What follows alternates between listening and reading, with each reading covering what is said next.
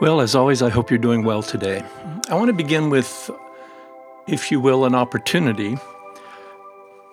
I've decided that I'm going to be doing a special Zoom presentation once a month for people that are interested, just sharing topics that are on my mind, things about the Lord, about healing, about personal growth. There's no cost to this, and I'm not advertising it through our normal mailing list. I'm just letting people know, and they can sign up for it if they want. Now, here's the way you can take part in that if you're interested. Send an email to this address. It's my address that's exclusive for this particular program. The address is terryandthepirates52 at gmail.com. terryandthepirates52 at gmail.com, all lowercase. Now, just so you know, that's the comic strip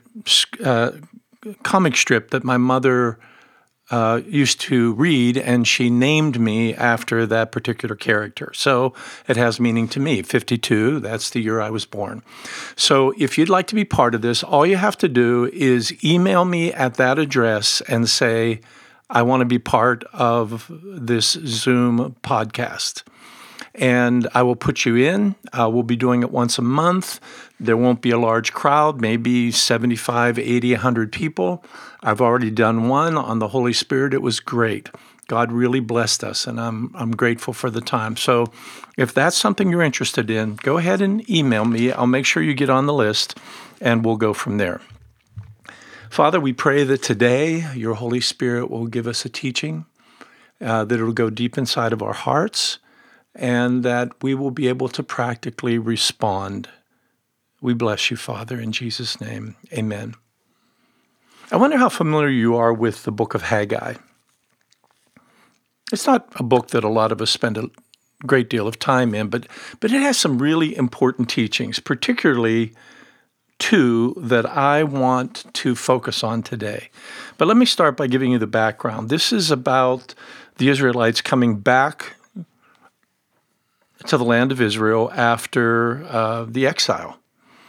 And one of the things they had to do was rebuild. They had to rebuild their homes, they had to rebuild the temple, and they were going to again be secure in the land that God had provided for them. You know, the exile was, if you will, an act of punishment and discipline where they were carried off into Babylonian exile. And now they've been released and they're coming home to rebuild their lives. Now, in this text, there are two rebuildings that take place. One is the rebuilding of the temple. And they did begin that. They laid the foundation for the temple, and they started the sacrificial system again. But then once the foundation was laid, they moved over to spend more time building their own homes. Now, one of the things that the scripture is saying is that they became so preoccupied with building their own homes and maybe putting additions on and making it better and better that they forgot to come back and rebuild the house of God. And God says to them in this scripture, you got to pay attention to what's happening right now. In fact, what he says is, give careful attention to your ways. And then he says something about the quality of their well-being. You've planted much, but you harvest little. You eat, but you never have enough food. You drink, but never your fill. You put on clothes, but they're not warm. And you earn money, but it seems as though your purse has a hole in it. And the Lord then goes on to say, now consider that and give careful thought to your ways. And then it says this, go up into the mountains, bring down timber and build my house. Bring down timber and build my house. Now, this principle is about well-being. And one of the things that this particular text is saying to us is that our overall general well-being is directly related to the depth of our relationship with God. To what degree are we being attentive to our relationship with God? Are we building that internal place? Are we positioning so that there is new life and new depth to this intimacy that we can have with God. Now look, what happened here to the Israelite, it happens to me, and I wouldn't be surprised if it also happens to you. We get preoccupied. Life can get very, very busy. And we're always going to get back to spending time with God, but often that's put off and put off and put off, and a barrenness of our busyness and imbalanced priorities begin to take over, and we fail to abide. Now, one of the things that we know from the text in John 15 is that life and fruitfulness is directly related to abiding. It's to us positioning ourselves before God to worship Him, to pray to Him, to hear Him speak to us, to receive His energy, to receive His life. This is important. God did not call us first to work for Him. He called us first to abide with Him, to remain in Him, to spend time in Him. Years ago, I had a large class of seminary doctoral students, and we began to all talk about how initially it was our heart for God that drove us into ministry, but then the busyness of ministry began to compromise our relationship with God because we simply did not spend the amount of time with God that we needed to. And so what we see here, and it's almost like an allegory or at least a metaphor, that God is saying to the children of Israel, you're spending an awful lot of time adding to your own comfort, but you're failing to really spend the time with me that would multiply your efforts. And I think this teaching that says, think about your life. You're planting a lot, but harvesting little. You eat, but you're never full. You drink, but there's never a fulfillment to it.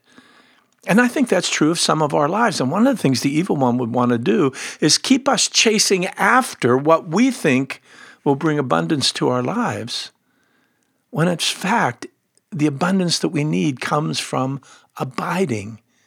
Jesus is the vine, we are the branches. Let's stay attached. Let's prioritize intimacy with Him. As a matter of fact, that's one of my own personal prayers. There was a time, and I'll probably speak to this in another podcast, when I would pray, Lord, I want to experience your manifest presence. But today, my prayer is, awaken me to your intimate presence. Awaken me, awaken my spirit to the fact that you're right here with me, longing to be in relationship with me. Oh, how important that is. And all we have to do is say, Holy Spirit, search me right now. Open my eyes. Am I busy with lesser things?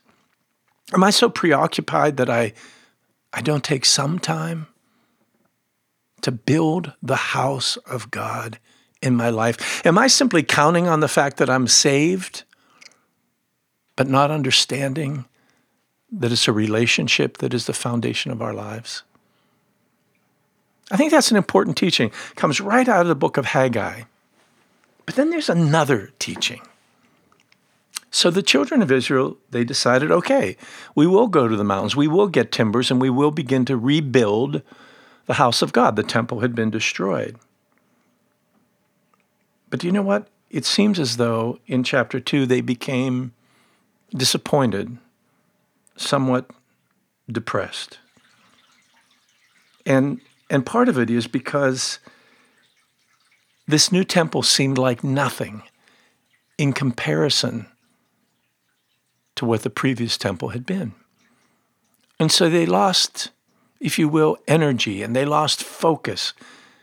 And they were despairing, saying, this isn't going to be anything like the way it was.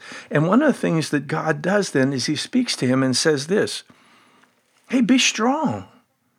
I am with you. I've covenanted to be with you. My Spirit remains among you. Don't be down.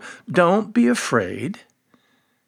I'm going to fill this house with my glory even more so than the previous house. Now look, here's what I think God is wanting us to understand. It wasn't the quality of the temple and the way it was constructed that brought it glory. It was the fact that God's presence was in that place. That's what brings glory. When God's presence is there, in terms of a building, it doesn't matter whether it's a thatched hut or a marble palace. It's the presence of God that brings us what Scripture calls glory, value, power.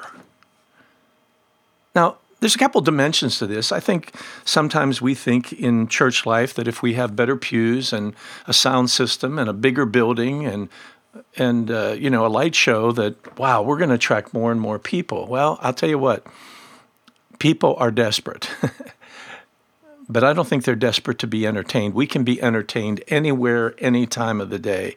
I think what people are desperate for is an encounter with God.